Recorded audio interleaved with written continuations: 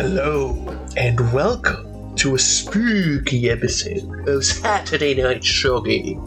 Today, I am joined by my lovely co-hosts, V-Lord and Sakaki. Say hello. Hello. Hi. When did Marion become British? It's one of my many talents. What's the Xenoblade? Yeah, I'm actually Welsh. Did you know that? Makes so much sense now. Marion's the secret rare blade in Xenoblade 2. Okay, alongside our usual co-host, we have a very special guest, Lum Ranmayasha. Say what's up, Lum. Hello, and I'm here to exercise you, you Welsh Valentine's vampire, with your off-seasonal intro. I've got the mirror in my hand that sees through the horrors inside you, and through the other side of this mic, I will exercise your monsters and stomp them out so we can have a normal podcast discussion on these lovely stories from Rumiko Takahashi. I'm melting. We're disintegrating into monsters. Oh, it's so disgusting and nauseating. We gotta stomp all these monsters. There's nothing left of Marion but their clothes. That was kind of effed up. Well, it's as messed up as the stories in the book, or the first story in the book. Yeah, today's episode is going to be about Came the Mirror and Other Tales by Rumiko Takahashi. We had to get the Takahashi expert from Manga Mavericks. Oh, thank you. I will say I am an enthusiast. I don't know if I can claim to be an expert when we have the good folks at like Rubik World out there and like so many like longtime diehard Takahashi fans. You know, I was just on a stream with Brenton Jordy and the rest of the Lum Squad crew, who is like showing a huge collection of UI merch, and it's like I couldn't even hope to compare in terms of that kind of collection. So you know, but no, I am a huge enthusiast and lover of Takahashi's works, and it is so exciting to get another one of her short story collections available out here and localized. It has been nearly 24 years since the last release of one of Rumiko Takahashi's one-shot collections in the US. One or Double came out in like July of 1998, so it has been a long time. And this book in particular, as far as the Japan side goes, it was the first new release in the Rumik World imprint of Takahashi short story collections in 20 years. Whereas One or Double came out in Japan in 1995, and then Came the Mirror came out in 2015. So, yeah, I mean, it's been a long time coming. And, yeah, like, it's cool to just have another collection of Rumik World stories. And there are a lot of, other releases from Takahashi in terms of one-shot collections in the Rumik Theater series that I would love to see them license. And, I would love to see them republish the older Rumik World and Rumik Theater collections. And hopefully, if this book does well, and with as all in on Takahashi has been doing, hopefully we will see that come to pass. But this is a great first start. Inject all of it into our veins. Yeah, just turn us all into parasites. Giving people the heebie-jeebies on the inside since 2015.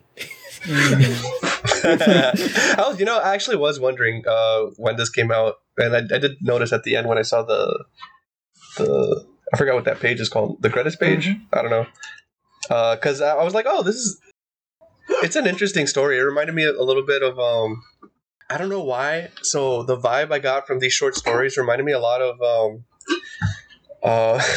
oddly enough, Beyond Belief, Fact or Fiction, hosted by Jonathan Frakes.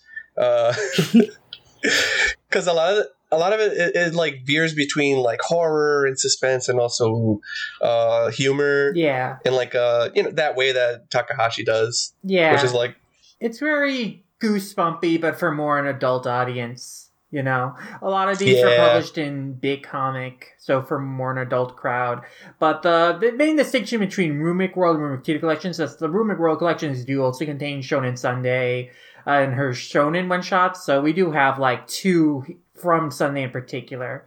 But yeah, this is like generally a collection of horror stories, and like pretty much annually, Takahashi does write a new one-shot alongside her, current serialization, usually in Big Comic. And usually these works tend to be horror themed. I think that she likes to use them as a way to explore ideas and subject matter she can't quite do, wouldn't be like tonally appropriate to do in whatever she's working with at the time.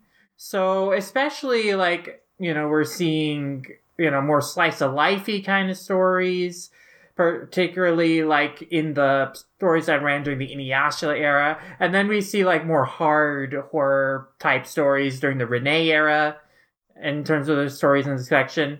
And it's pretty cool to see.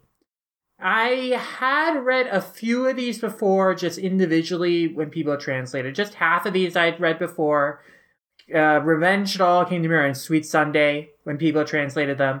But it's cool to like have the collection out and like read all these stories in this book, and have some new stories from Takashi that I hadn't read before, which is really nice. But yeah. Nice. Okay. I mean, I will say that this is the first time I've really read... Well, no, I've read one of her collections, but a little bit of Majo and Dinner. But obviously that's in Japanese, so I don't understand everything. But yeah, so this would be my first time reading one of her collections in English, and it definitely still very much has her vibe. Because as I was reading through it, I was like, yeah, this is definitely only a thing Takahashi would do. But it does have that air. It does have this kind of like vibe that you wouldn't get from like the Sunday works. Like the one that did run in Sunday did feel something like I was describing it to... I mean, it was very Ranma-esque. With the main protagonist's fear of cats, the strange tsundere relationship between him and the female lead. Yeah. I mean, the transformation gimmick too. Yeah, it's very like, oh, this is kind of like a return to kind of Ranma motif, which I found pretty interesting. I was describing it to Jack as Garfield with Ranma. But like, yeah, that one felt like a Ranma. It would be a Ranma episode. So, but the one that I guess what surprised me most, I won't go too much into detail because we'll probably talk a lot about it, is just the My Sweet Sunday between her and Adachi. That I saw it on the table of contents, but I wasn't expecting what it ended up being, and it had to be my favorite part of this anthology. That's the other thing we gotta talk about is that not only is this like the first like short story collection from Takahashi published by Viz in over 20 years, like this ends up being kind of the first like a publication of one of Mitsuru Adachi's manga they've done since they finished Cross Game. Because My Sweet Sunday is a collaboration manga between Adachi and Takahashi, exploring their relationship to Shonen Sunday and how they came up as manga creators and how interconnected their journeys were. And yeah, it's just Takahashi and Adachi kind of going back and forth in terms of outlining, drawing out their lives, culminating in their fateful meeting over Beef Hot Pot in 1982.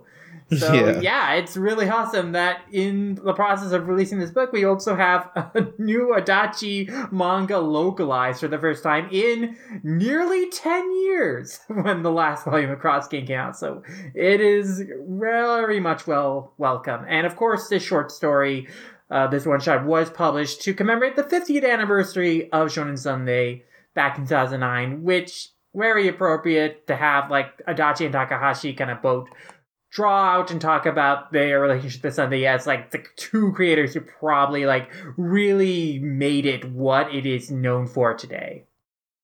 The king and queen of Sunday. I like that Adachi kind of name drops Aoyama though. No, he acknowledges Aoyama as like, Aoyama is a big dog too. But like, yeah, he does. I mean, if those are king and queen, Aoyama is God.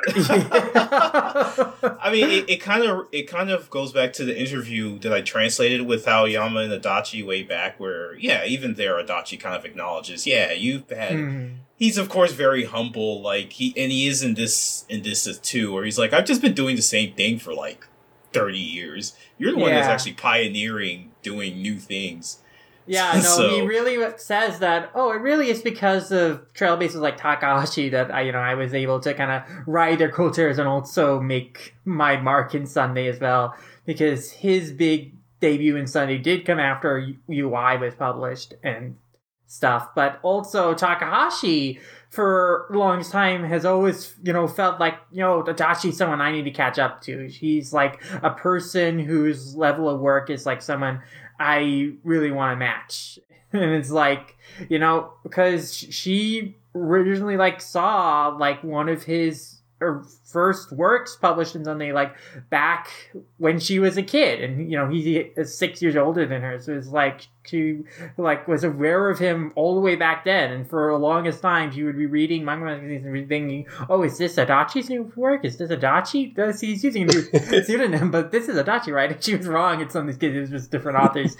But no, like she was following his career so closely for years, and he was someone she really looked up to, and she still looks up to. There was a recent translation of an interview from a Rumiko Takahashi like essay book that got translated to the Comics Journal just recently, and in that too, like the writer was commenting about the meeting Takahashi and Aoyama, or Takahashi and Adachi, and Takahashi was talking about Adachi in a very reverent way, like, man, he's like someone I still can't beat, I still can't catch up to, and it's like, it's so interesting that they have like this such long-standing relationship of inspiring each other, and like they have such a really close friendship and rivalry in terms of like pushing and inspiring each other to like want to create something like as good as the other, which is so cool. Yeah.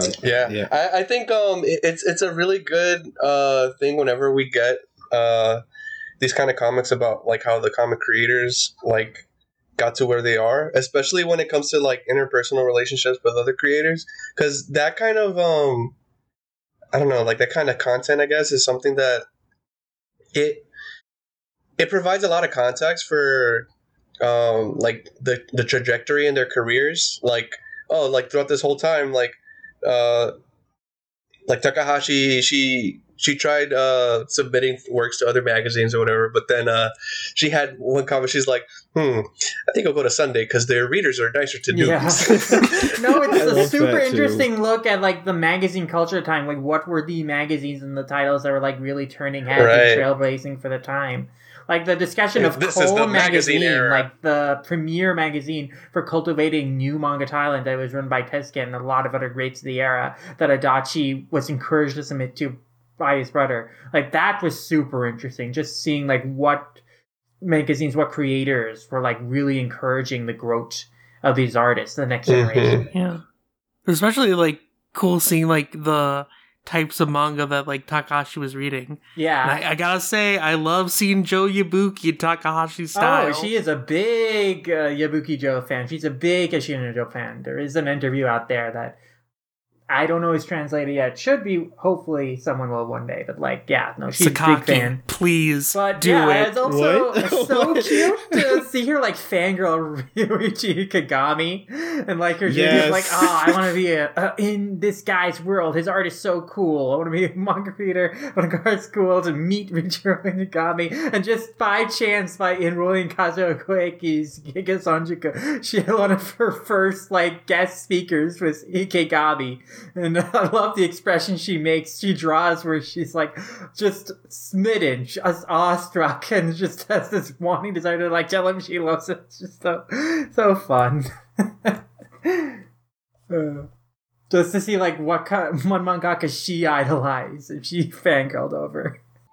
Yeah, I think it's her story is really interesting too, because there were times where she was kind of discouraged and like wasn't as like hyper focused on making art or whatever. Like in college, she majored in history, but there were a lot of people that at her girls' college also really liked manga, so they joined the manga club, and that's what kind of reinvigorated her her whole passion for it. Yeah. Which is it's pretty cool. It's like it's never too late to like pick something back up. No, totally. I mean, we both see Takashi and Adachi kind of fight against their parents or fight against like societal expectations of like, oh, we'll grow up to get like kind of normal type jobs. You know, that's the parents like Adachi frames it his journey of like, this is the story of how I would disappoint my parents and keep disappointing them. It's so I like that he throws out there too that his brother is like, he was already a disappointment. So yeah, and I love the panel where he draws his brother as like holding him at gunpoint and scheming out this thing. I'm gonna make a mangaka out of Mitsuru. I'm taking him with me. It's very funny. It's like it's nice seeing his brother as such a huge point of encouragement in his life, like a huge like mentor figure, like telling him, hey, you're really good at it. You should enter this contest. And when he saw that, oh, Adachi really has talent, he like got acknowledged in the contest. He was like, oh, this guy has real potential, I'm going to help cultivate him. And that in turn encouraged him to like return to his own dreams of like being a manga artist himself, which was really nice and sweet. And he's drawing a kind of an autobiographical manga right now of him and the older brother, Tomu, is drawing one of him and his younger brother, and it's currently running in Gessan. So I really worked out. Yeah, so that could also offer some more anecdotes and everything to his journey. But like going back just a little bit to the formation of the Shonen magazine. There's a rich history to that, and I do think that part of the reason why Sunday was so kind to newbies at that point back then was because it was a newer magazine. It was a newer magazine, and there's this idea, like, I think by the time, like, Takahashi and Mitsuru Adachi were, like, looking to get into manga, they had started solidifying what a shonen magazine should be, because it was a way different way back in the day. You had, like, essays, like, the very first issue of Sunday actually had, like, an essay from a child psychologist in it. So they weren't really even doing manga that much until way later. I forget the guy's name, that he solidified that, hey, manga magazines should be mainly centered around, like, manga. Before that, Shonen Sunday was a magazine. The manga was, like a latter priority. Yeah, and we saw in Adachi's story that, he wasn't that interested in Sunday originally, because, like, to him, like, the real attraction was, like, the rental manga from Gekiga manga creators, at his rental shop that, he could submit like manga drawings to them, and then like they would, if their like letter or drawing got published, they could receive like a hand-drawn picture from the artist. So like that's what he was really obsessed with when he was in elementary school. And then when Sunday came out, there were just other magazines that were like really turning heads, like Calm and stuff like that. So it's interesting, but Sunday eventually would grow its reputation, like in the 70s. Like as Takashi had mentioned, they had series from Umez and George Akiyama and Shinji Mishima, and that's where Sunday was like really starting to turn heads. So it's super interesting. I also like seeing that Adachi did also learn a lot of his manga skills from Shitari Shinomori's Ultimate Manga Handbook, which I do see referenced a lot as like a book that a lot of manga readers really learned from that generation. What a god. Oh yeah. Not only is he the most prolific manga artist of all time, comics artist of all time really, but he also inspired generations of talent through his books. I love that when they show off his book, the Ultimate Manga Handbook, like Adachi's talking about what's a draft, what's a storyboard, what's a deadline, and then like he's still, and it says on the side, I still struggle with this one. I still struggle to understand that one. Adachi's sense of humor just shines on through, and it's no wonder that he's been around so long. So yeah.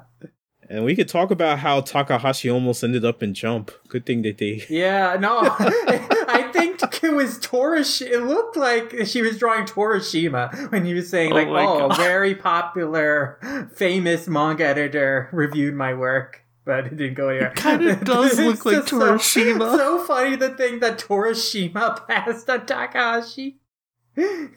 Torishima just looks at his layer and is like, oh, I effed up here. Yeah, no. My bad, fam.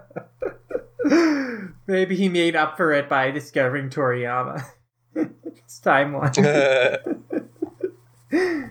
Yeah, it's just such a fascinating like history of manga fan culture at the time, and also like the development of these creators as artists, and yeah, like just their parallel journeys that ultimately end up intersecting. It's just so fascinating to just read. And especially, like, I love the motif of, like, the star that Adachi notices that is, like, the signal of, like, his eventual fated meeting to Takahashi, which is a great recurring motif as he's, like, going through every part of the story and calling back to this star that, oh, this is the signal of, like, when I will meet, like, his utter, like, co-talent that is going to be, like, lifelong friend and rival in this, like, Say magazine. Yeah, it's true. True.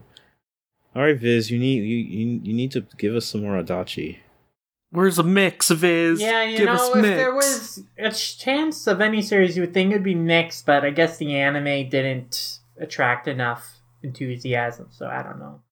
I'm gonna go cry in the corner. Yeah, no, it's a shame. We must go deeper and older and get Touch. I mean, we should get Touch. Touch is a manga classic, a seminal, informative work that, probably should be made available to be read officially, but I don't know if they'll take the chance on it, unfortunately. Yeah. Also, man, the cover for My Sweet Sunday is so good. Yeah. Also, I love that it's in color, too. It's perfect. No, I appreciate that a lot of these pages are in color, which is really nice. But yeah, it's also fun looking at the My Sweet Sunday cover and seeing that, wow, Adachi has like twice as many series represented as Takahashi in this, just because he's done so many works in the same amount of time that Takahashi has done like her 4 big works for Sunday at this point when this was published. Yeah, and she at the time, this was what, 2009, I think. Yeah, and Inuyasha had just ended a few months before, and Renee hadn't started yet.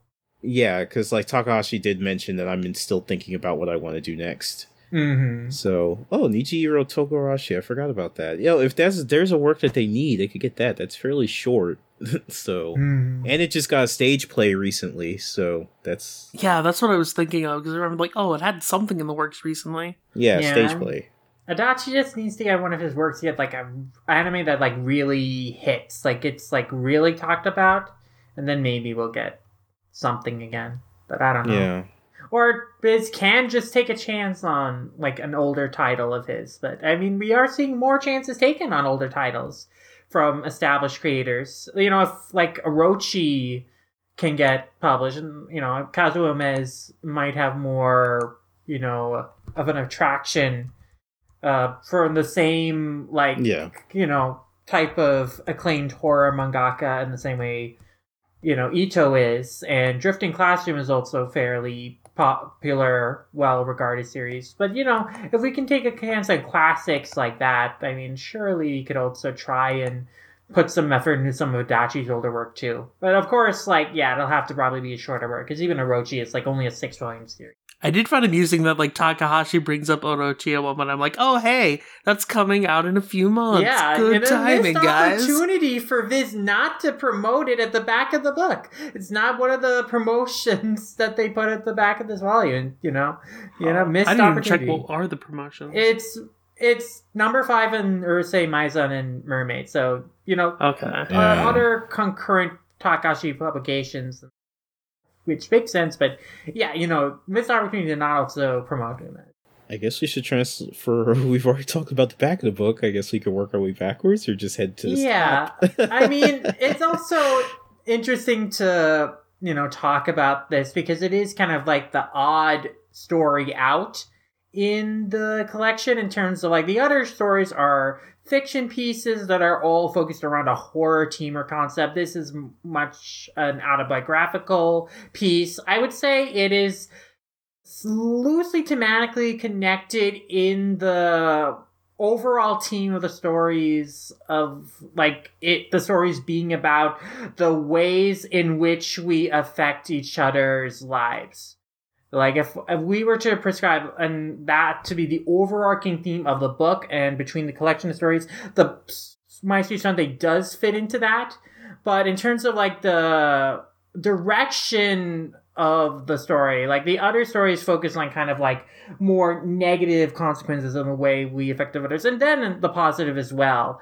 But, like, the My Sweet Sunday is very much, hey, Takashi and Itachi, whether they knew it or not for so long, they were, like, influencing each other, and they were all connected through various similar things that, was a shared culture between them that inspired them growing up as manga artists before they met. But, like, it's an interesting choice to put the story in this book, but I think it does fit in with it in terms of, like, kind of the broad idea of, like, the way in which we can affect another person, like, for good or for ill. Definitely better messaging than Maju and Dinner.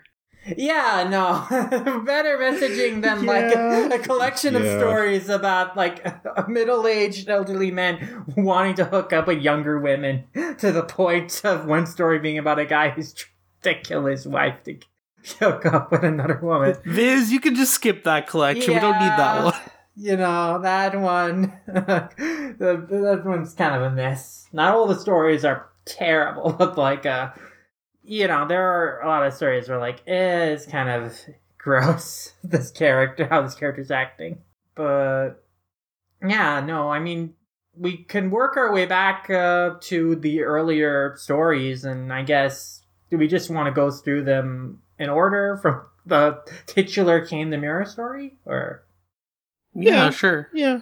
Yeah, I mean, it is interesting because the way the stories are arranged for, like, the 5 fictional one-shots is that they are all arranged in, kind of descending chronological order. Like, we're kind of starting with the newest story and working our way back to the oldest. Over a period of, like, 15 years, Witcat published in 1999 and Kame the Mirror published in 2014. And it's interesting to kind of read them that way, because you're kind of seeing Takashi's art, like, in its reverse progression of, like, styles. So you're kind of seeing, like, more of the Renee, more, like, angular, smaller faces, smaller eyes style, to, like, the kind of early Inuyasha, where it's, like, it's still more of a roundness to her faces and drawings, like, bigger eyes.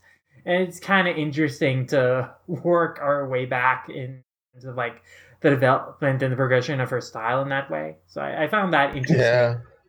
Even, like, the technology used in the chapters as well progressively gets reflection of, like, the times, for sure. Yeah. But Yeah. I actually hadn't thought about that until you said that. Like, well, it was something I kind of innately noticed, but, like, there's still so much Takahashi that I was just like, okay, it didn't feel like some other artists where you see their older work and you're like, that can't be that person. That looks totally different. No, but, it's not as reading dramatic. Yeah, but reading through this, I was just like, okay, that's just Takahashi. But now that I'm flipping through it, yeah, I can definitely see the market kind of, like, eras as, like, especially with Kame the Mirror, which, Renee, Mao, obviously that's around the, same period, so. Yeah, I think the biggest difference for me was, like, jumping from Thousand Faces to Lovely Flower. Mm-hmm. Especially with how big that jump was. Because initially I didn't bother looking at the years of when they were published and the contents. And I was like, wait, this looks like old Takahashi. Where's my shiny new Takahashi? Yeah, it's like a 7-year jump between Thousand Faces to Lovely Flowers. And it is crazy, like, from, that's, like, mid-Inuyasha era to, like, early Renee era. Just how much, like, her style changed even just that stint of time. Which was Lovely Flower never been, like, published in a physical volume before? I don't know if these stories have been published in physical collections elsewhere before. I think Sweet Sunday probably was. And the ones of these that I had read, I just read, like, isolated fan translated before, so I can't really remember if, like, these have been published in previous collections. I don't think they have. I think this was, like, because this was the first, like, Rumik World book. that came out in like 20 years. But since like some of these were big comic stories, perhaps Lovely Flower could have been in one of those, but I don't think so. Okay. Okay. One thing that stuck out to me with Kaim the Mirror is the protagonist names Nana Akae and Eito Izumida, 7 and 8, which I don't know if that has any bearing to anything, but I just found it interesting. 7, 8, 9. Math with Takahashi. I wonder if there is like a significance to their names. I mean, 7 and 8 add up to 15, which is both of their ages. That's like the immediate thing. But like otherwise, 7 is the month, July. 8 is it? It's not really referencing the period of days because it's over 9 days that the story takes place. So, yeah, I wonder. So, I mean, but overall, like, before I read My Sweet Sunday, this was probably my favorite story. Yeah. Like, I think I like Takahashi a little bit more when she's doing the supernatural sort of horror versus humor. Though, that being said, I think Rama's hilarious. But, like, yeah, I think I definitely prefer this. Yeah, and I also think that this is the strongest in concept and in how it relates to its team, because I guess let's describe the premise of this is that in Kaim the Mirror, the idea is that people are randomly assigned a mirror that shows up in the palm of their hand. It appears on them at random, and no one can see the mirror on another person, but the person with the mirror can see the ugliness within other people, which takes the form of monstrous distortions on their faces and bodies. And they can hold the mirror up to those people, and they can use it to exorcise the horrors, these monsters, out of them that are inhabiting their bodies and souls. And since the monsters aren't very big or very strong, they can stomp them dead. However, the process of exorcism involves the monsters, after being destroyed, like traveling through the person's body who has the mirror, through them and out the mirror to sanctify them, purify them. And having those monsters inside you is a nauseating sensation. But it is just a societal expectation that people who have the mirrors are responsible for cleansing these horrors. And you're expected to fulfill that obligation. And so the story is about, just one day, this kid, Eito, who's like going to cram school, he has a big prep test. Like, he just randomly gets killed by a guy who has been possessed by horrors. And he thinks to himself, like, oh man, like, this is my fault for not doing my job. But then he gets revived like 9 days earlier, and he meets another girl who has the mirror. And she reveals that, she had also previously been killed. And the reason why is because she outed her creep middle school teacher, who was, like, taking pictures of girls changing in their school locker room with a hidden camera. And after she, like, exposed him, he stalked and killed her. And then she got revived, and then she just tried to avoid the route where he had killed her at. And she thought she was successful in that, but then he ended up trying to attack her on the day of the test, and he was a casualty of, like, his rampage. And so they worked together to basically try and figure out a way to find this guy and exorcise the horrors out of him in an effort to, like, prevent either of them getting killed again, which they do succeed at. But then later on, they realize that this guy is killed multiple times before, even with the horrors, like, taken out of him multiple times. And so he comes to attack them again, like, all distorted and monsters again. And they barely succeed in exorcising the horrors out of him, but he, like, explodes into just this mass of monsters that just, like, crowd all around them. And it's just too much for them alone to stop. Like, they collapse. And we see them hospitalized afterwards, like, with IVs attached to them. Like, Nana's wearing a neck brace. So, like, they were, like, on the cusp. They were, like, seriously dying to this. But the story ends with them like kind of just reflecting like, you know, it was just too much for us alone to just stomp out all the horrors, all this bad stuff. But, you know, it only could be done with other people, other passersby, like came in and like helped them out in, you know, taking care of their responsibility. And basically the entire kind of metaphor of the mirror in the story is like being burdened with knowing that something bad is happening, like there's something wrong with another person, and then trying your best to like diffuse and resolve the situation, and then just having to keep having that burden of like it's up to you to deal with this problem that oftentimes is like just too much for you to handle. And you need help with that. You can't do these things alone. Like, you can't deal with, like, all the really horrible things in the world alone. You can't just put that on your shoulder. It can, like, seriously hurt you. And that's kind of the case here, is, like, in the end, like, Nana and Eito tried to take care of this guy himself, but, like, this guy is, like, a consistent problem. Like, even before he attacked Nana, he attacked and murdered other girls. Like, he is not someone who they could just deal with on their own. He's like a problem that society at large needs to come together and kind of grapple with and deal with and, like, help these kids finish the job. And I think it's, like, a very important point that, like, the mirror revives everyone under the age of 18. That kind of touches upon something else, like Takashi specifically trying to point out. It's like, you know, these are kids like being tasked with this responsibility of having to deal with this uncomfortable situation, with trying to deal with like this creep teacher who is like preying and assaulting girls. And they need help from adults, but like they are expected, just because they're the ones with the mirror and can see the badness in this guy, to deal with the situation themselves. And at the end of the story, we are seeing, notably on the bridge, it is adults who are coming in after like these kids have tried their best and who are like stomping out all the evils and who take care of like finishing off all these horrors. And they can only do that with the help of those people.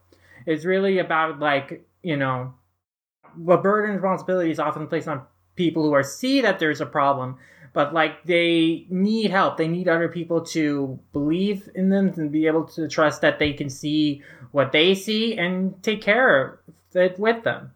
Because, yeah, I mean, it's another important point that you can only see the horrors, like, if you have the mirror. And these other passersby, like, we aren't given a temptation. They're also people with mirrors. They're just people who, like, saw that what they were trying to do, understood what they were trying to do, and then just came to help, whether they could see them or not. And it's just important to just be able to extend that trust to people who are, like, trying to deal with a problem and difficult situation, especially young people, and lend them their trust and lend them that support and help. And I think that's a very clever metaphor that Takashi came up with through this mirror and the monster motif, in terms of like just the burden that we place, especially on young people, and trying to, you know, have them deal with their problems by themselves, and like not realizing kind of the damaging consequences that can have on them, and just that need to be able to share that burden with other people and just resolve those problems together. So yeah, I thought it was very well articulated, and it was also very relevant social commentary, because there was a high-profile case of a school teacher who was preying on girls with a hidden camera in a locker room. That happened and was reported like 10 days before the story was published in Japan. So wow. Jesus, it was very, I don't think Takashi drew the story in reaction to that, but it was very really serendipitous timing when I realized that, oh crap, this came out around the same time as that incident. So yeah, no, it's very relevant social commentary, and I think very thoughtfully handled. Yeah, I think this is easily the strongest, like, themed story in the collection. And also in terms of pacing, where, like, it feels like it is able to tell the story more naturally to its endpoint, where a lot of the other ones, I think, just, like, kind of get to the end and then have a punchline, and then that's over. Yeah, it's kind of abrupt. Yeah. The other ones.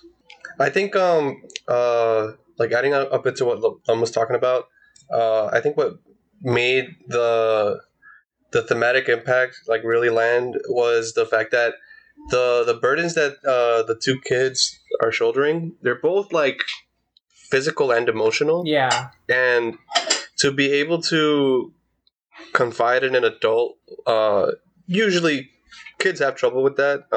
They either have trouble like expressing their emotions or going out of their way to like look to adults to help, towards adults to help, because they either have like a rebellious streak, or they want to be independent, and they want to be so eager to prove to the world that like, oh, I am old enough to take care of myself, or I'm capable of doing all of this on my own. But then to realize that there are times you're going to need help, and that there's no shame in really like asking for it. I think that's a really valuable lesson to show to a younger audience. Not that this was aimed at a younger audience, but if they happen to come across this, like, it's a good message. Yeah. I mean, yeah, especially, like, not just, like, being able to ask for help, but also, like, seeing that someone is in trouble and going out of your way and recognizing they need help and joining in to do the right thing. That's why I think the scene at the bridge is, like, so, like, pointed. Just, like, the passers-by will come in and, like, are exorcising the demons. Like, in their place. Like, I think that is such an important point, especially because, like, the older passersby we see, they look like adults. They're like adults who are seeing these kids are having trouble doing this on their own. They all come in to help them alleviate that burden. And basically that pretty much saves their lives, because, like, these kids are still hospitalized after this. Like, they underwent severe physical anguish in dealing with the situation, to say nothing about trauma. But yeah, no, it's very thoughtfully considered by Takashi of, like, just, you know, when you're seeing someone in trouble, you should go out of your way, you should reach out to them, and you should, like, help them. Yeah, like, these kids were basically forced into being, like, empaths, and, like, experiencing other people's, like suffering, I guess, and, like, the stuff that they repress. Mm-hmm. But then, what makes it moving at the end is that, like, oh, these people aren't being forced at all into that, and they're willingly, like, deciding, like, hey, I'm gonna help with that. Like, I'm gonna also empathize and, like, make sure that you don't go through this on your own. Mm-hmm. Yeah. I mean, yeah, definitely agree with you guys in the sense that this one just feels like a fully actualized story. Like, I wouldn't be opposed to more of it, but as it is, it doesn't feel like there's more story to be told, or I don't feel dissatisfied with how it all ended. I mean, the deeper message of the fact, I mean, it even had a little bit of Takashi humor in the fact that they were brought back to life, and it was just like, the offhanded comment from Nana, I believe, was like, I think it's some kind of child labor law. Yeah. Like, it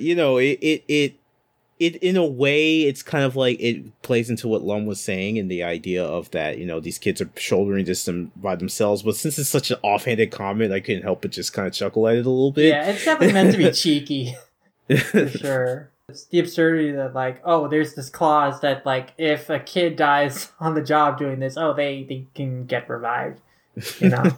Also, whenever, like, they point their hands at, like, the, like, creatures, it just reminds me of, like, the wind tunnel. Yeah, it's true. True. It's like, yeah, they are sucking the monsters out of them and drawing it to themselves. Meanwhile, when I read, what is this shit called again? Revenge Doll? The Revenge Doll? Yeah. I felt like I read something, and, like, I was exactly back where I started.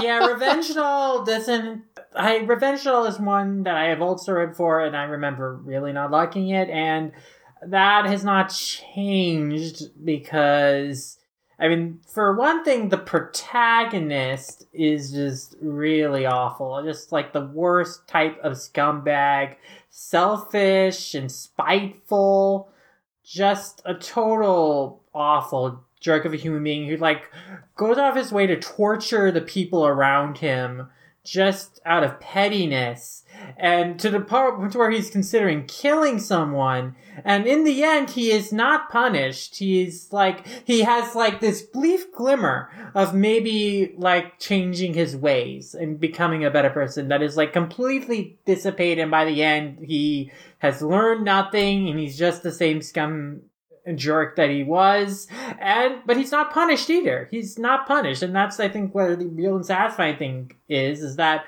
you know, we go through this entire story of just seeing just this terrible person just hurt the people around him and scheme to like hurt the people around him, and at the end, like, sure, you know, this guy, he's not working for the magazine anymore. Who knows if he'll get work anymore, but it's not really punished either. He's just like kind of living kind of lazily at his home, and he's still with the girlfriend he cursed, which is just really awful. Like, I just feel so bad for that woman. Like, she is like still with this guy and serving him like tea or coffee or whatever when he cursed her. It's like this, just terrible.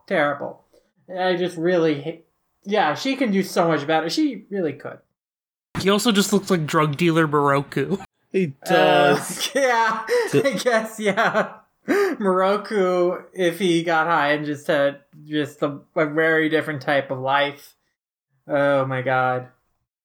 Oh, yeah. Yeah. I mean, puffin, using that wind tunnel to get some real puffin in. Oh, but God. I will say, though, like, yeah, he's an unrepentant, awful human being. But I will say, I like that at the end he got his own. He was the cause of his own downfall. Right. By putting the whiteout, yes. In the end, he didn't lose anything though, because he was going to. He was losing the series no matter what. He was going to kill someone. Yeah, like what he lost is the chance to kill someone. Like, no, there was no other downfall for him. You know, like nothing else would have changed other than he would have killed this person. So if anything, he got spared, like being a murderer. Even though that's what he wanted to do. But, yeah, it's just like... Yeah, it's... He wasn't good enough to be light. Yeah, no, seriously. It is kind of a Death Note-y premise. So, I mean, we should kind of explain the premise of Revenge Doll. Is the idea is that this 33-year-old manga artist, you know, who had a big hit when he was starting out in this magazine, but in the 10 years since has not really been able to come up with a follow-up, and he has on his last chance, the last series, and has been told to wrap it up in 10 chapters because it's not doing very well. He's not really putting his all or any effort into his work, so that's not really making an appealing series to readers. And he's just very bitter and resentful. He thinks everyone's out to get him. He thinks like the editor-in-chief, who was like his former editor, who he got replaced on his old series, is out to get him out of like bad blood for like replacing him. And he thinks he has it out for him. He thinks that, like, his young assistant, who he later fires, you know, is, like, kind of schemed against him because, like, his series is replacing his, and his series is, like, sprung out of a one-shot that he ran, like, while his series was on break, due to his own fault, because he got, like, hungover and late and behind. So that's why that one-shot got published. But, you know...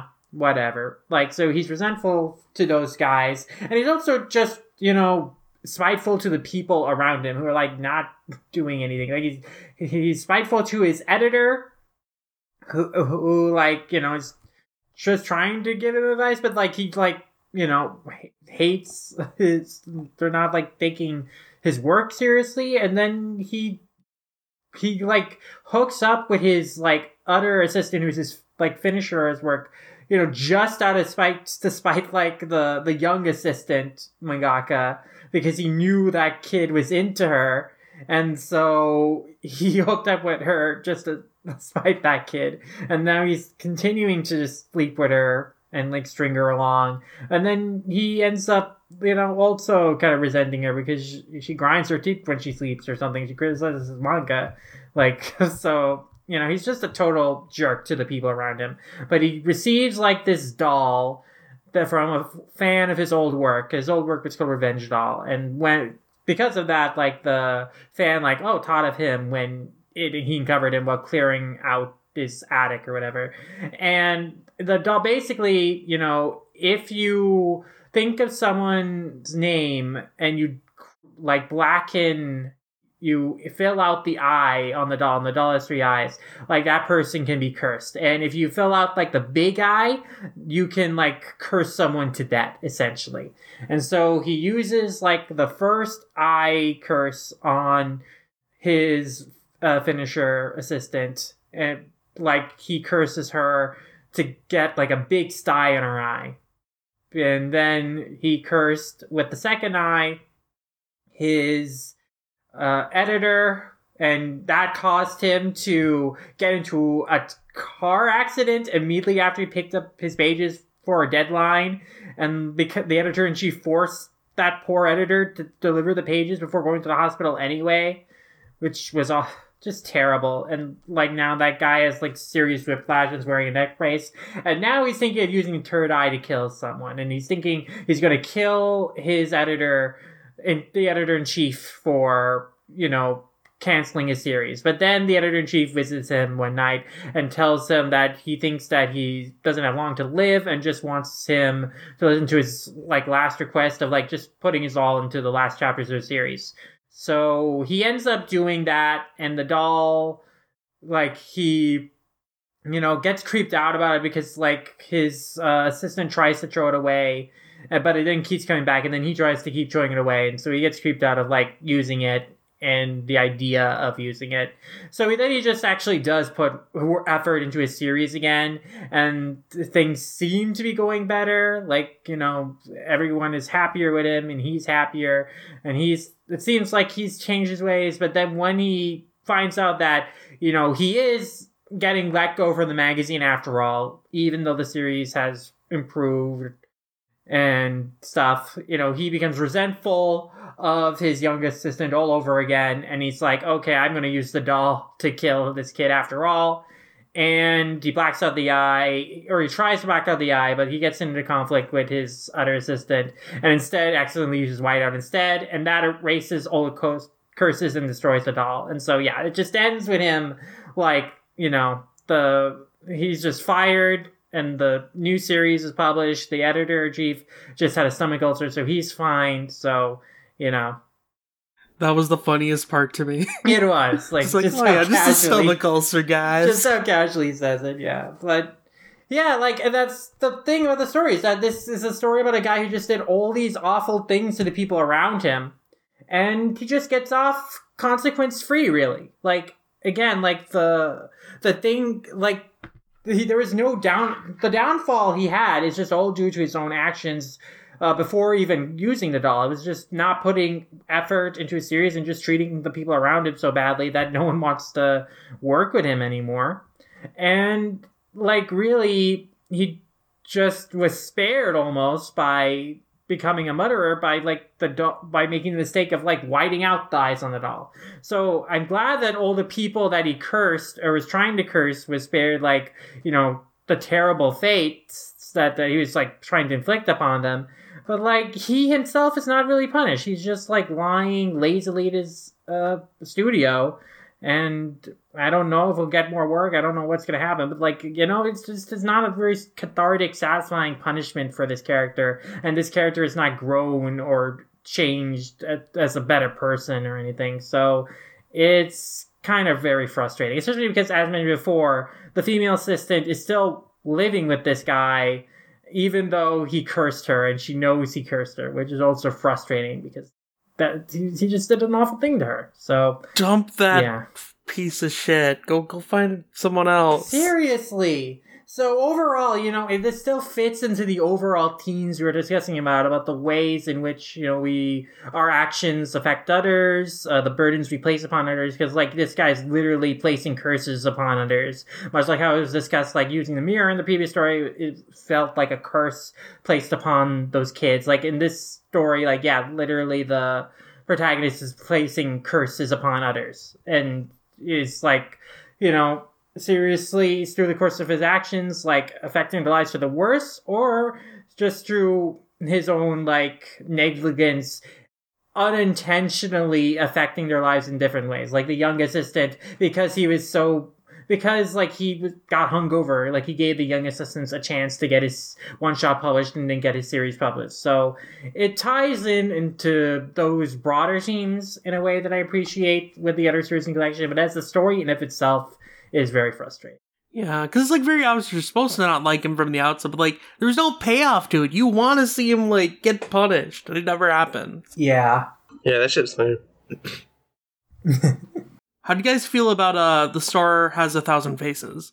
I was my least favorite one. 'Cause it just felt very convoluted for no reason, really. This is one, yeah, it's predicated on like some very flimsy or like very like dramatized misunderstanding of like the main protagonist, who's like the star actress, thinks she's killed like her showrunner just after like he kind of ribs her about like her crush over her co-star, who, you know, is outed as like loving like, you know, a different woman, a bustier woman.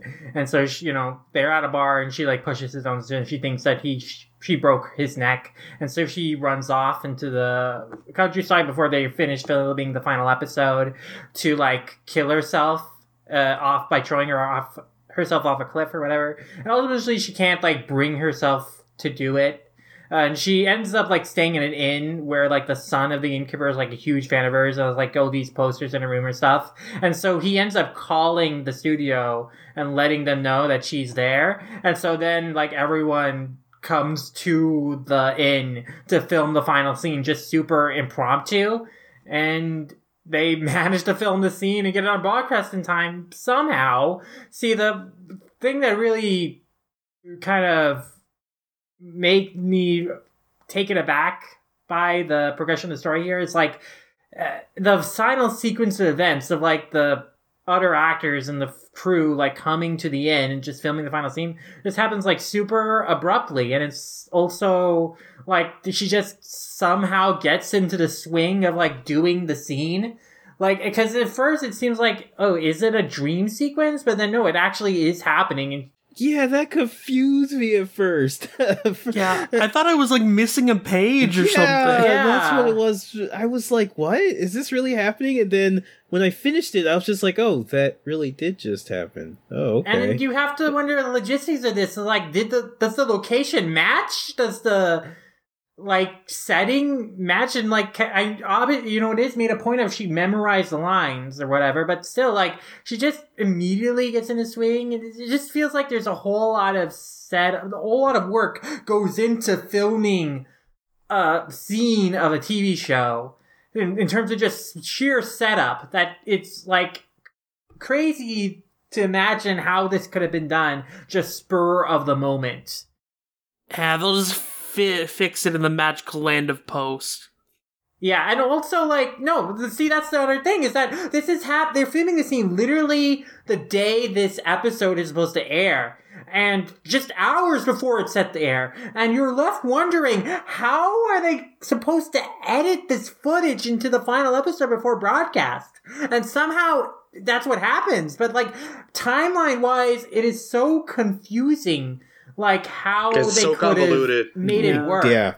Exactly. It's just super convoluted and super contrived, and it's not, the payoff in the end isn't it being a badum, you know, a rim shot. Just it's crazy because like the name of it is The Star Has a Thousand Faces, and she used one. She didn't even use it because she had the mask on for half of it. On the bright side, we did get that one panel of Sister Angela. No, yeah, and Kikyo too, I guess, is one of her personas. So that was a fun joke. I did like, you know, seeing some of the, some of the other Takahashi works represented, and like... Yeah, I do think those other characters are from other one-shots too, so yeah, that's pretty clever. But, yeah, no, in terms of, like, the overall storytelling of this, it just... The resolution was just very all over the place and just didn't super work connectively. In terms of how it connects with the overall team, this is another one that fits in pretty well, because, like, literally this woman, by, like, kind of going AWOL on the job, like, that affects the entire production team, and so they're all scrambling to try and find where she is. And she's reflecting on, my meeting these different people kind of shaped me into the actress I came to be. Like, my connection with these people, affected me as a person, what kind of person I grew into being. And then also her interacting with a fan who's like someone who's like very inspired, very in love with her work, is another reflection of like, hey, this is an impact that she as an actress has had on this person. And so, yeah, like, in terms of, like, the overall message in terms of, like, relating to the other stories of, like, hey, how do we affect other people and make influence on their lives? This fits into it very well in terms of the other idea of, like, placing burdens on other people through her actions. Like, this fits into that pretty well, but, like, how she kind of causes the production to scramble through, like, again, just going AWOL before they film the final scene, and then all coming together at the end to kind of, connect her and reassure her that everything's going to be okay. But yeah, just in terms of like the actual like progression of the story, it's just very slipshod. It like Takashi does take a lot of cheats in just saying, it just worked out, but when like logistically you are left thinking, well, how could this have possibly happened in this amount of time? Yeah. I mean, I will say, the scene with doing the Shonoichi chin, that made me laugh. Like, when the cops showed up and they're like, they're looking for, like, it's implied that, like, they're looking for a woman who murdered somebody, which isn't her, since obviously the guy is alive, but she thinks she did. So, yeah, they show up and they say, they recognize her and she runs. And then, and she does like this, she like juts out her chin and she's like, no, you got the wrong girl. And she runs for it. And like the cop is kind of like, oh, it's not her. I really like her. I'm a huge fan. And then I did like that. No way. That jaw's way too big. Yeah, that's a good gag. I did like that gag. But yeah, otherwise, I wasn't a fan of this one. Mm-hmm. Yeah, it was a mess. Mm-hmm. So, but, I mean, how do we feel about Lovely Flower? I actually kind of dig that one. Lovely Flower is probably my favorite story in the collection because I really love the vibes and the mystery of it. And I thought that it ended up having a very clever kind of resolution. And, so the premise of this one is that this woman is like, being like harassed with like spam emails from a troll/stalker, and at the same time, everywhere she goes, she's seeing like this red yellow flower everywhere that she thinks smells awful, but everyone around her, all her friends, everyone she meets, seems to really love. And they all say they got it from this guy who, like, the image that they described her changes from person to person, and it all sounds like each of the people she's talking to, each of the women she's talking to, describing this guy is describing the kind of like person they are attracted to and want to sleep with. And so eventually she pieces together that the person they're describing is all the same guy, and he's leaving these flowers as an attempt to harass her and also to like kind of ultimately view her with the aroma and fragrance of the flowers. And this guy turns out to be like someone who was a co-worker of her husband's and had actually attended a lot of different like events with her. Like they were attended a seminar with her, like they were at her wedding, but she never recognized him. She never like paid him any attention or noticed him. And so that's why he like came up with this scheme to engineer these flowers that would use pheromones to attract like women, and specifically like kind of manipulate like their visual cortex by giving them an illusion most pleasing to them. And so it worked with all the other women in terms of making them see the person they're most attracted to, and he's trying to use it on her, but it doesn't work on her. Like when he tries to use it on himself in front of her, he just looks like a horrible like flower-headed monster. And so he's like, who the fuck are you? Yeah. Who's that flower mom? Stop.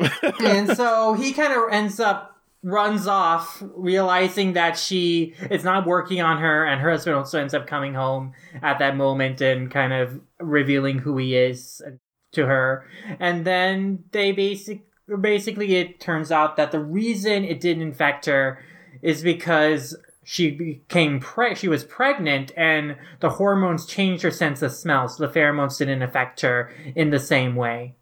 So yeah, like, this was a good kind of creepy mystery story with this imagery of like this woman being kind of stalked and harassed and like gaslit, of like feeling like everyone's saying, "Oh, these flowers smell so wonderful, and they were given to me by such a handsome guy," and then she's like spending these times like they smell just awful to her, so repulsive she feels like she could suffocate and die like being around them.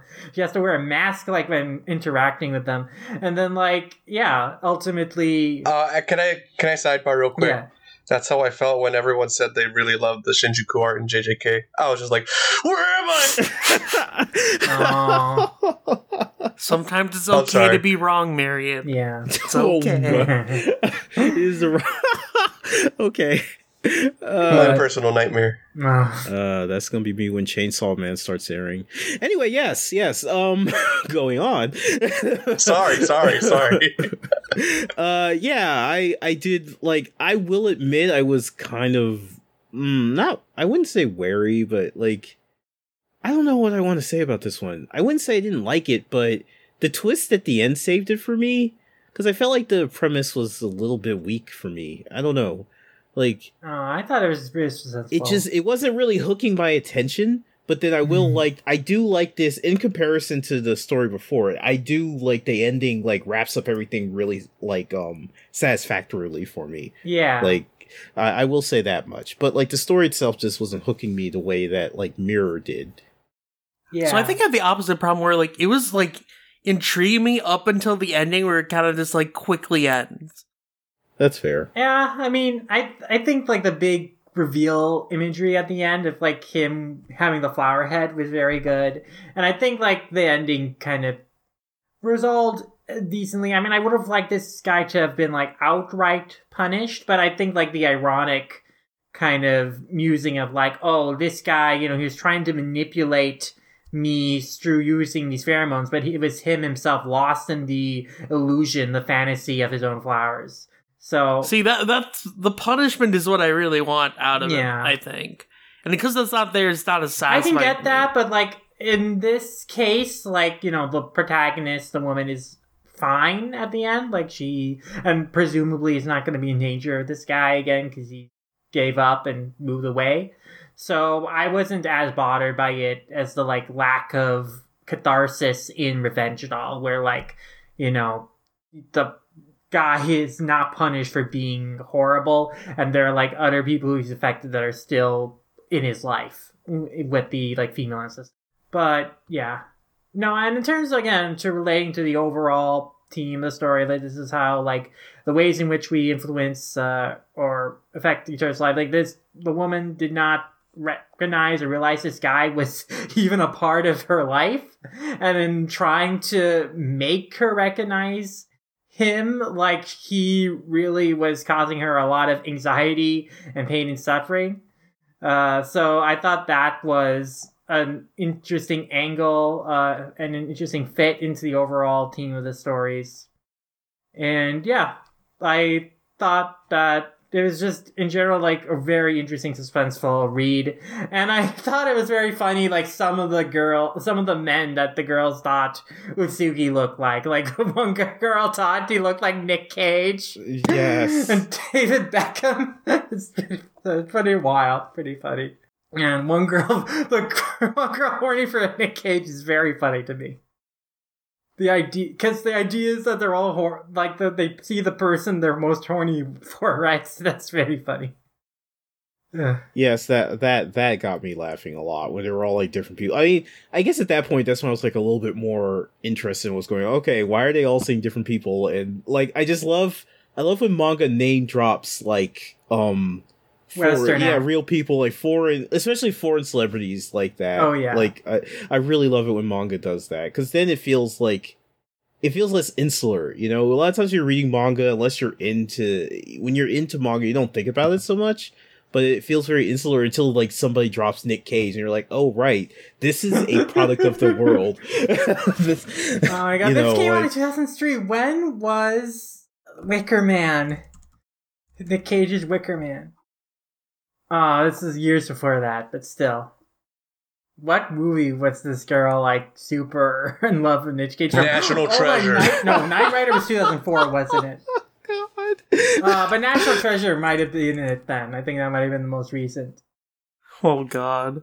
We're gonna steal the Rafflesia of Independence. Okay, so I guess next up is, unless we have something else we want to say, next up we're going to Garfield and Friends. Let's go to Ranma One Half. Yeah. Ranma One Cat. Yes. Thank you, viewer. There is only one cat too. This guy, only one of his arms is turned into a cat. So yeah, but yeah, like we kind of mentioned before, this has very Ranma-y vibes in terms of the main protagonist. You know, he's also a martial artist, but like he's this big fear of cats because when he was a kid, his like grandma was like always telling him that cats are not to be trusted or whatever. And so that kind of put a strain on his relationship with his childhood friend, Miwa, because, you know, she has a pet cat called Toragio that's even older than her. She's been a long time pet of hers. And, you know, when they were kids, like, he climbed up a tree to get away from her and Toragio, because it was Toragio, and he fell off the tree and broke his, like, arm. And ever since then, even though his arm's healed now, he's fine now, like, there's been a lot of distance between him and Mia over the incident. And she kind of vents to him about him to Torchio.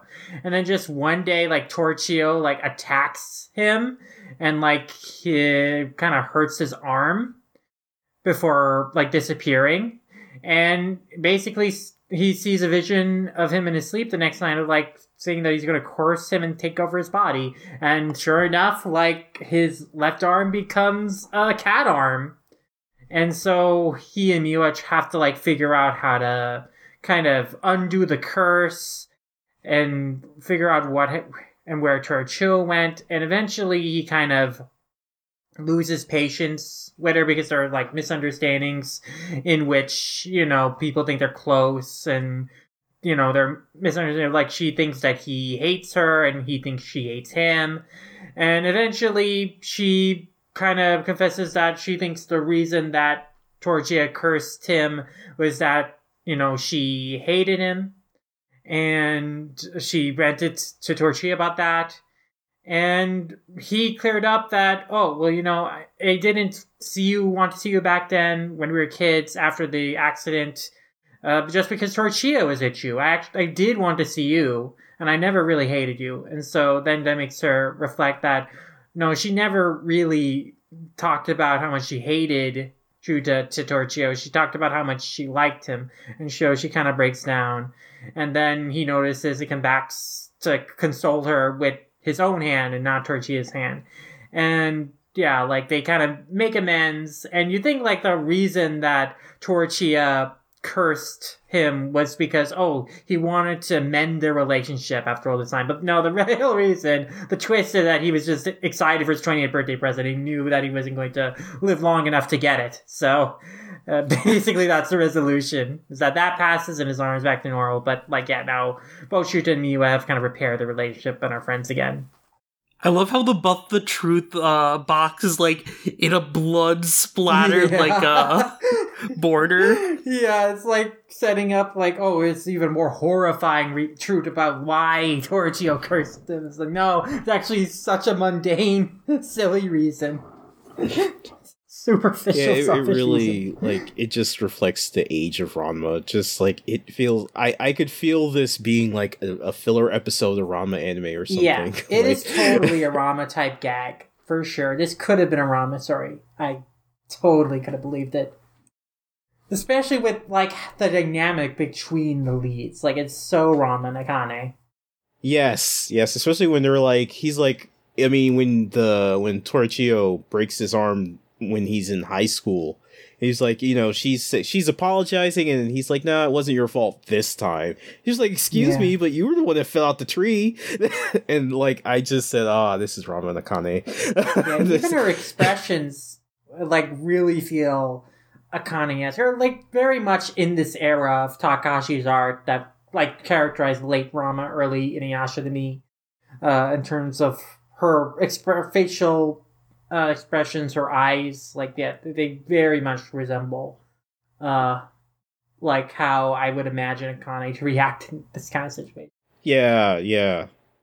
Yeah, especially like at the beginning where like her classmates were talking about how cute he is, and she just rolled her eyes in like this way that just was very Ranma-ish. Like, I got like a whole nostalgia vibe from just this whole thing. And especially just that how easily they bought the story about how YA suddenly has a cat arm. Like that also felt very, because one thing about Ranma, and I guess Takahashi's humor in general, is it's very dry. Like you don't get the whole Tsukomi and Bokeh thing where like people are screaming about how ridiculous something is. Everybody just kind of rolls with things. And that in and of itself is what is funny. It really does feel like, like they really accept this as part of their daily life now. It's like, yeah. It's just the Takahashi style of like in the Rumour world, like the absurd and the mundane coexist side by side. Exactly. Yeah, it was a pretty satisfying story. Very charming. But yeah, I mean, we already talked about Sweet Sunday, so I guess, are there any other overall thoughts? So I guess in terms of like, again, thematic relevance to the other ones, this is another one of like communication problems causing a rift between our two leads here. They not realizing how they really felt about each other and how they were affecting each other in terms of like they're keeping silent and keeping their distance from one another. Which leading to Torchio, like, sensibly he has the selfish reason, but the reason imagined of like, him bringing them together again after driving them apart when they were kids fulfills the intended purpose of like, and communicating with each other, and like they realize like, oh, they really do mean something to each other, And so, I think it fits in pretty well with the themes of the other stories, too, in terms of, like, thinking about, like, the ways in which we affect other people and how our actions influence and are interpreted and affect other people. Yeah, I'd agree with that. Like, and, of course, it ties into the horror thing with the quasi-transformation. And yeah, that is a very horror scene, even though the rest of it is played for comedy. Like, it is a very bottom horror moment. And, like, when the grandmother expression, when she's saying cats are unforgiving, like, that's another, like, horror image that's played very well for comedic effect. Like, with her all enshadowed and stuff with her face. Because cats are unforgiving. It's funny how it's still less horrifying than that fucking manticore looking cat from the Renee. Oh, what? Oh my god. Which cat? You mean Rokumon? I just hate that human face on that cat. Yeah, Rokumon, yeah. Rokumon's so adorable, He's a good though. boy. He's like Shippo, but not useless. Yeah. God. Shippo's so useless, it took them 40 episodes to have him show up in Yashahime. And then even then in the manga, it's like it's Where's Waldo with him. You just see him pop up in a chapter, and you have to go back in the chapter and figure out where he was the entire time because he has no presence. But okay, so I mean, I guess our overall thoughts of it. Clearly, we need to rank these stories. This isn't a Shonen Jump podcast, so we're not. No, I'm kidding. Okay. Mirror for me anyway. Mirror would definitely be first. The cat would be second. Lovely Flower and the Revenge Doll. Yeah, that's how I do it. I mean, honestly, no, I take that back. My Sweet Sunday would be first.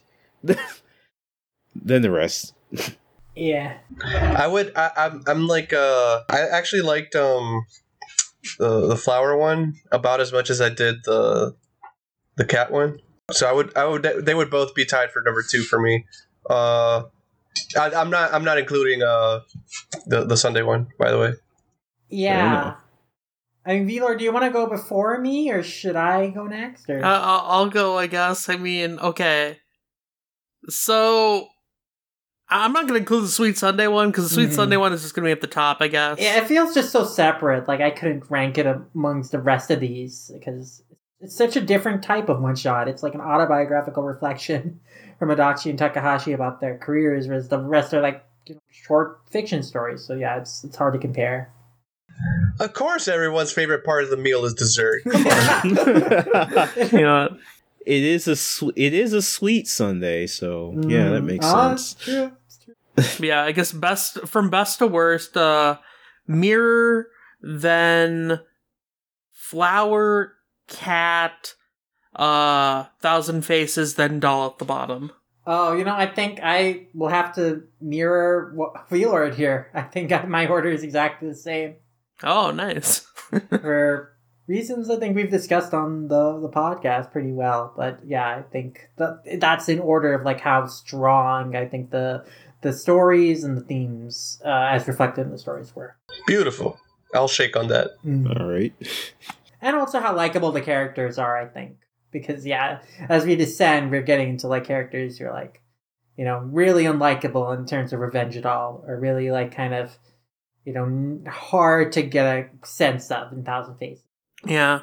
But yeah, I'd say this is like worth reading if like not every story resonates with you, just because like it's interesting seeing like these like different types of stories that Takahashi does that we don't normally see. And 2/3 of the stories are really great and well worth reading. Like the story start off strong with King the Mirror.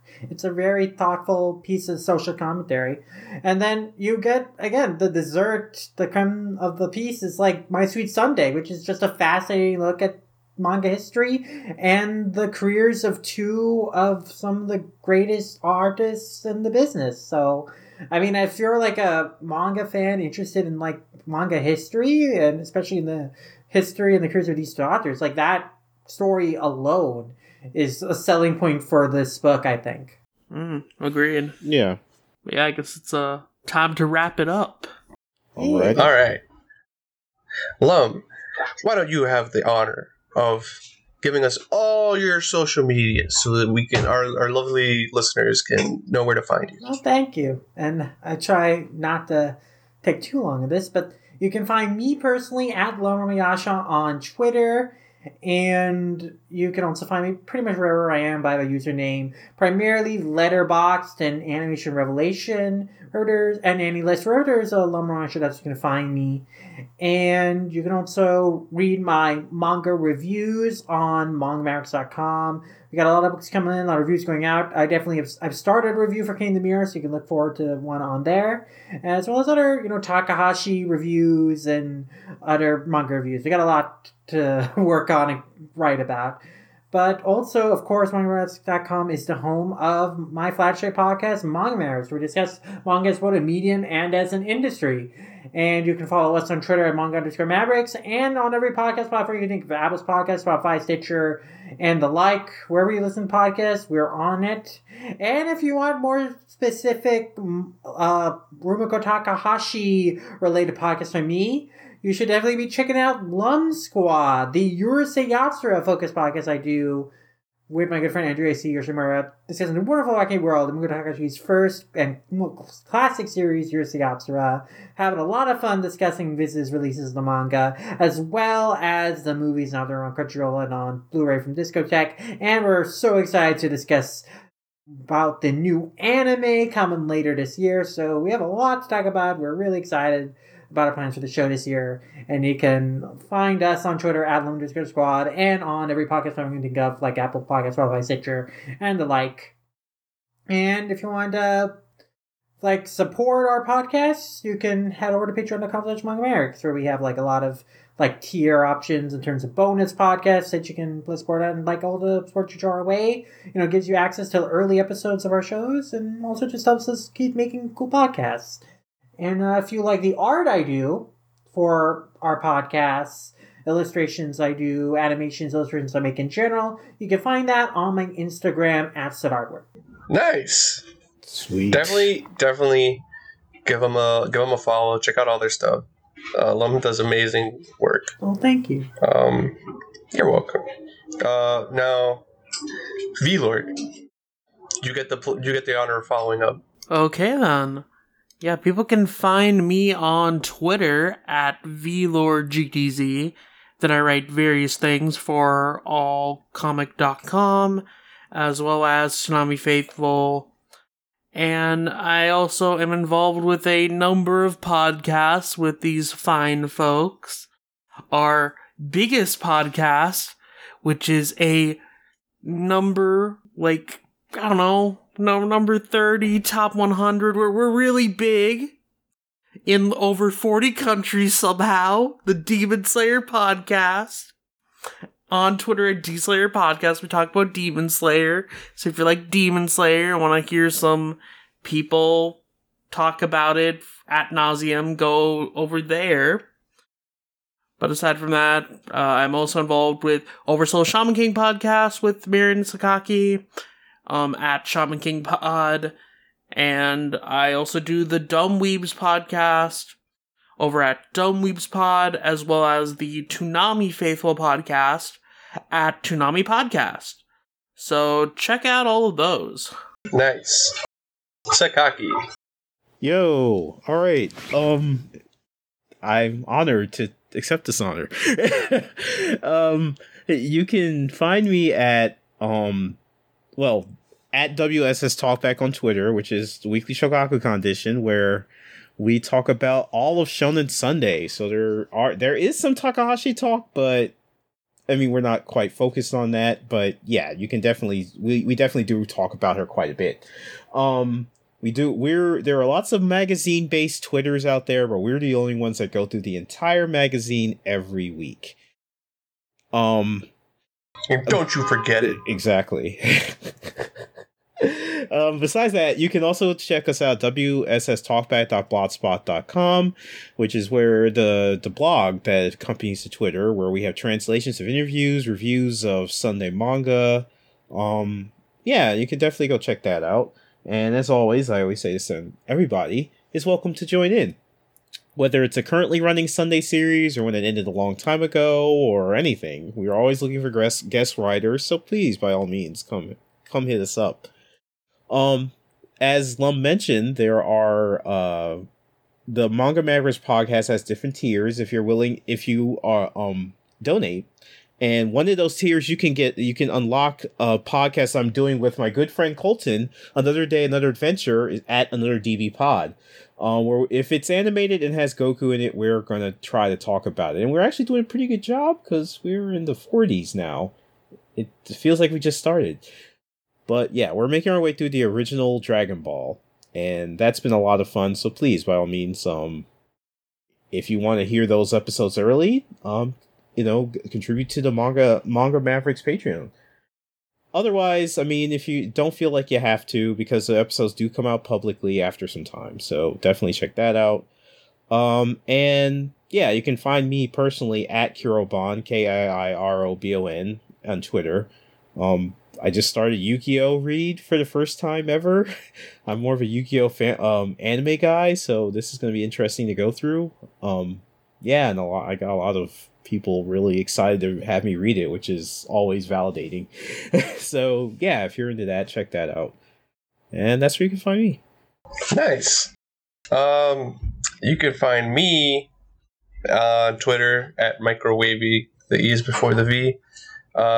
Sometimes I contribute to the WSS Talkback blog.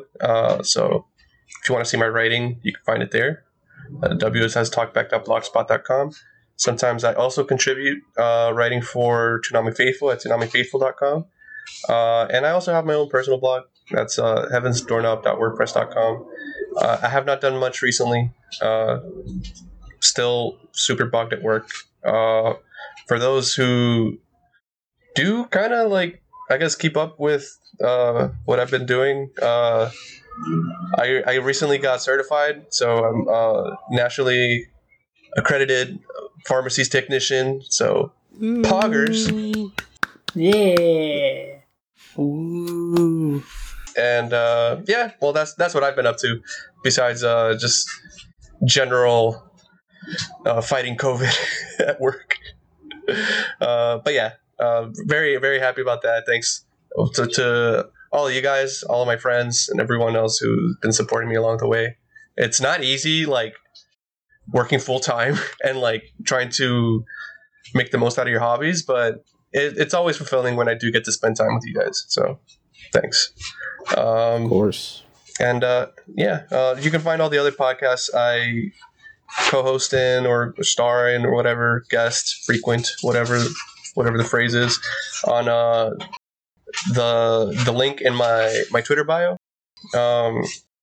And yeah, besides that, you can find Saturday Night Shoggy on Twitter at SatNightShoggy. You can find us on your preferred podcast platform. We should be on basically all of them, most of them. And yeah, if you happen to enjoy listening to us, do rate us, leave comments if you can, give us any feedback. We have an email, right? In case people want to send, like, maybe longer form messages. Do we? I think we do. Oh, okay, that's news to me. Just send it to the WSSTB email. Oh, okay. We do actually. It's satnightshoggy@gmail.com. Poggers. All right, do that. And yeah, I think that covers about most of it. All right then. You know what I just thought of? It doesn't even make sense. I think no, this joke doesn't land because I was thinking about what the fuck is the story called again? The one with the cat. Wait. With cat. With cat. Yeah. Yeah. It looks like toward the end, what's his face? Shuda? Yeah. Shuda was trying to pet the pussy. What the heck? I'm so mad. He was, but Marion, why? Yeah, I guess he was placing one. Let's see another. Oh boy. Got you. All right. Good night, folks. All right. What the fuck? I can't even follow up with that one, man.